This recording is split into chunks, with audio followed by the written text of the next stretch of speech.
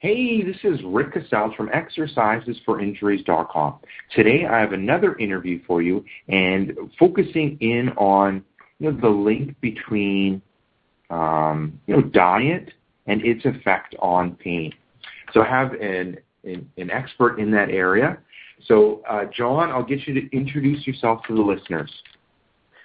Sure. My name is John Tate. I'm a physician. I do a number of different things, but I guess I'll lay out my background. My primary training was in physical medicine and rehab. After that, I did a year fellowship in interventional pain and spine. And then a year after that, I did a year of sports medicine. So I kind of put all those things together, and my day-to-day practice today consists of seeing people for any number of pain syndromes or painful conditions, as well as sports medicine injuries. So that's what I'm doing kind of in my day job, if you will, and a big portion of what we utilize in our treatment plan for folks that see us in the office is really looking at the dietary aspects and, of course, the exercise and rehabilitation aspects. But the diet is one big thing that we've been working on with patients for a long time and seeing a lot of success with. Okay. When did you start, putting more emphasis and thinking when it came to the diet side of things? Because, the typical medical model, doesn't really spend much focus on that. Yeah, you're exactly right, Rick. Training in medical school, traditional medical schools in the U.S., and I would have to imagine it's the same overseas, other countries. The emphasis really is on, the pathology, making the diagnoses, ordering the tests, confirming them, with various tests. And then, the treatment plan is usually spelled out in the sense of what medications can really help this problem or this symptom. And, it's kind of a system that's evolved with all the great technological advances we have in medicine. That are definitely a luxury that we can utilize for patients. But I guess where I started seeing the gap is despite the use of all those things, people were still coming in a tremendous amount of pain, despite pain medications, despite injections, even some of them despite multiple surgeries to try to, quote, fix the problem. So we started looking at this a little bit deeper myself. Probably started a couple of years ago, but really reading on nutritional science and how it relates to pain and inflammation. So I would say over the past couple of years, I've spent a lot more time really studying this aspect for people that have pain. Okay. And then, how does the the food and nutrition side of things link into maybe in your assessment process, or do you just leave that when you after you get to your after you do your diagnosis? Yeah, I kind of started with the traditional model. It's okay. Let's examine the patient, figure out what kind of problem or regional pain complaint or musculoskeletal injury they might have, and then kind of make sure the appropriate workup's been done to confirm the diagnosis. And I think where I've moved to now is using it on the front end as part of my assessment tool. So part of my intake paperwork for patients will involve a lot of questions about, their overall health. I think if people have pain and they're overall not healthy, it's very tough to get them out of pain. So your body's in this kind of painful, inflamed state for various reasons, and a part of that could be the diet. So we do start asking a bunch of questions on the intake about, kind of walk us through a couple days of what you eat and walk us through a couple days of your typical exercise. And usually when I ask, tell me about your exercise program, I get kind of a blank stare. So, and then they don't want the doctor to be upset, so then they make something up and say, okay, I exercise and I walk and I do this. And I know, a number of people don't, and it just isn't a part of their normal routine. Same goes for diet. They know, if they say, hey, I drink, 80 ounces of soda a day and, smoke cigarettes and do a lot of other things I know are harmful, they're kind of things they're not going to want to tell me. So we just put it in paperwork, I think we get more honest answers that way, and people kind of lay out what they do and don't do. And it gives us a quick insight into, maybe what they consume a lot of and what things could be, promoting inflammation or contributing to the pain that they're presenting with. So I think it's really moved to the forefront as a diagnostic tool for me as well. And you start to recognize some patterns pretty quickly, with what they circle on the form, what type of foods they eat a lot of. And those are the type of things we start to move towards right away to back them out of their diet and start seeing if that has an impact on their pain. Okay, and then, looking at the assessment form, I mean, what would be a couple things that really, general things that really, stand out as things that would negatively affect recovery or, promote pain? Is there any particular, behaviors or foods that... Sure. Yeah, so both. Our intake paperwork is very heavy on, just the person's lifestyle in general. So the food questions are going to ask some specifics about foods, the ones that we know can be, inflammatory, promoting type foods. I think a lot of people, even if they're not, quote, healthy or health conscious people, know if I'm eating a lot of refined foods, if I'm eating a lot of stuff out of bags and boxes all the time, I'm drinking a lot of sodas or sugar-laden kind of snacks, people inherently know that stuff isn't good for them. And we still want to identify how much they're eating of those types of foods. But then when we move on to what is known to be, quote, healthier foods, there's a lot of controversy on this topic, as you probably already know. When we start looking at, how much wheat or soy or corn is brought into their diet on a daily basis. And, there's been great books written on this, like Wheat Belly as far as gluten and, Dr. Osborne, Gluten-Free Warrior, those type of people have done a great job explaining the science behind why gluten can be an inflammatory type food. And when you look at how much wheat is in our diet, it's in most of the refined foods that are out there in combination with, again, soy and corn. So if you look at that, we probably have a diet that's maybe 70% those types of foods in one shape or another. And probably what, our ancestors, not remotely, but even 70 years ago, ate is probably about 5, maybe 10% of those foods. So when you flip that scale and we're now consuming 70%, or the average person might be, it's really a disproportionate amount in the diet. And that's one thing that we look at right away. And then you go down the list and you talk about other things like, relative intolerance or sensitivities to dairy and other food groups. And we just kind of work down through the, what are consumed, on a daily basis, and really what foods people may think are really, hey, I'm doing everything right. I'm eating healthy. I'm eating whole grains. I'm eating so many servings of dairy because that's what I was told to do.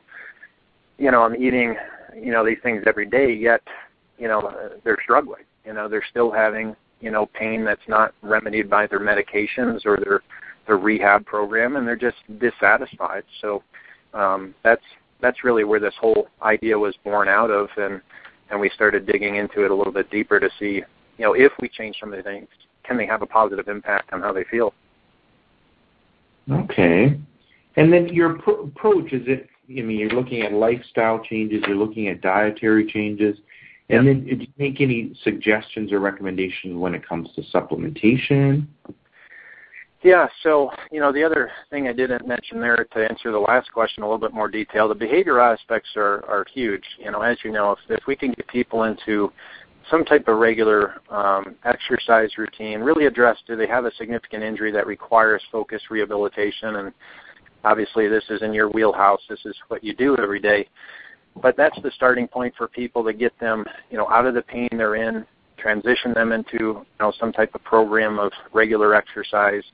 And then, the other behavioral things are just, what is the sleep quality? If we're not getting good sleep, we can't recover. What are the stress levels that individual has? And, what are the overall just kind of context of the relationships and support system they have around them to help them deal with pain? Because when people are in pain a long time, it wears on individuals. So those aspects are very other, key components that we also clue in on in our assessment and try to give them the right information to address those things. But to answer the next question, in regards to supplementation, man, it's kind of a loaded question. There's a lot of people that really feel, the supplements are the answer, whether it's things, for energy, I take this energy drink, or it's, these multivitamins and this and that. And I don't think I'm opposed to supplementation, but I think, just like anything, you got to build the foundation first. You have to have a good, sound, foundational diet of things that are very healthy, known to be anti-inflammatory, as we get into in our book, and really that's the starting point. And let's see, if we just get somebody on that program, they don't have to do it 100% perfect, because we can't expect really anybody to do that, but if they do it 80% of the time, in as short as a couple of weeks, or certainly over the course of a month doing that, what we call it is kind of a reset period, or a detox period almost, if you will, to get people on just, a real healthy diet. And then we can see, what have we gained with that, and then start fine-tuning it with supplements. So absolutely, I do recommend some supplements, but the diet piece has to start first and really be the kind of the foundational piece. Okay. And then how does the physical component fit in with this when it comes to, recovery? Yeah. So you said the physical component? Yeah, the physical component. I mean, my slant would, of course, be the exercise component, but, we've kind of talked about how, lifestyle affects things, how lifestyle habits affect things, diet affects things, how supplementation can be, maybe fill in the gaps where, nutrition are missed in that individual. And the piece that we're missing is kind of the physical activity or exercise component. Yeah, I think they're hand in hand. If you look at people that are performing at a high level, their physical training aspect or rehabilitation or what they're doing is, just as important as, what they're fueling their body with during that recovery time. So, if we're not getting those necessary nutrients and building blocks into the body, it's going to handicap your recovery in a sense if you continue to eat, poor quality fuel. If you're throwing poor quality fuel in the system all the time, it's like, running a high performance machine of any type on same thing, poor quality fuel. It's going to run, it's going to function, but probably not at the level you want it to perform. So the dietary aspect, I think in some regards, for some people is even more critical, than the physical aspect of training, but I think they're absolutely complementary. If you look at people that are maybe fitness competitors or bodybuilders or folks like that, a lot of them will tell you that, the training is absolutely critical, right? Having a sound system to how they're going to train through a progression over a period of time for an event or a competition. But if their diet isn't on point with that, they're just not going to be at their best. So they kind of flip the equation and say, what they're eating and how they're maintaining, their sleep schedule and everything else, all those behavioral lifestyle aspects are probably 80% of the equation. And their training, when you look at the sheer amount of hours that you're physically training versus all the other hours you're recovering and you're trying to get better sleep and you're eating and all those other things, it's about 80-20, with the training component maybe being 20% of the equation. So I think it's a huge component for most people, and if they're missing on that, they're really, kind of robbing themselves of either a quicker recovery or higher performance. Excellent. Now, so we're kind of reaching the end of the call. Is any last-minute things that you'd like to leave with the listeners? Well, I think that, when you really delve into this topic and you start reading on it, it's a very individualized thing. Just like, you can't pull a training program out of, whatever magazine you like reading, Men's Health or Men's Fitness or Muscle and Fitness or whatever it may be, or any of the programs that are put out there, I think it's very individualized. And what we want to do is give people a system to figure out how can they tailor the exact diet, a dietary prescription, if we want to call it that is really going to help them recover faster and perform at a hopefully higher level as a result of taking out some of these triggers that could be promoting this inflammation. And you know what we kind of call it, and I borrowed this from somebody else, but they call it a dietary injury, right? So if we're continuing to eat certain foods on a daily basis, knowingly, or a lot of people unknowingly, they think they're eating healthy, but man, would you think eggplant or tomatoes or peppers or potatoes could be causing your joint inflammation? And most people would say absolutely not, that's healthy stuff.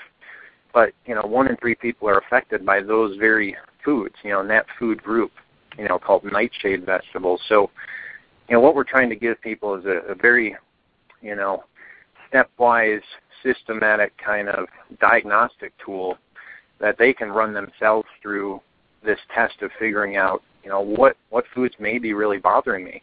And we try to do it in a very simple manner so it doesn't take, months to figure out. And that's really the key to the program.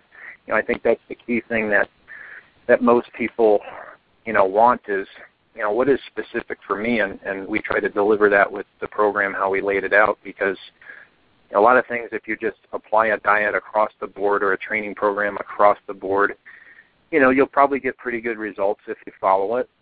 But, the advantage of seeing somebody, face-to-face and having that one-on-one specialization or individualization of the program, is going to get people even further. And that's why we spent a lot of time trying to figure out how do we build that into the system so somebody can, go through all these things, understand the science of how what they're eating could be, inflaming their GI tract or their gut, and that could be promoting inflammation or pain in the body, whether it's muscular pain or poor recovery time or joint pain.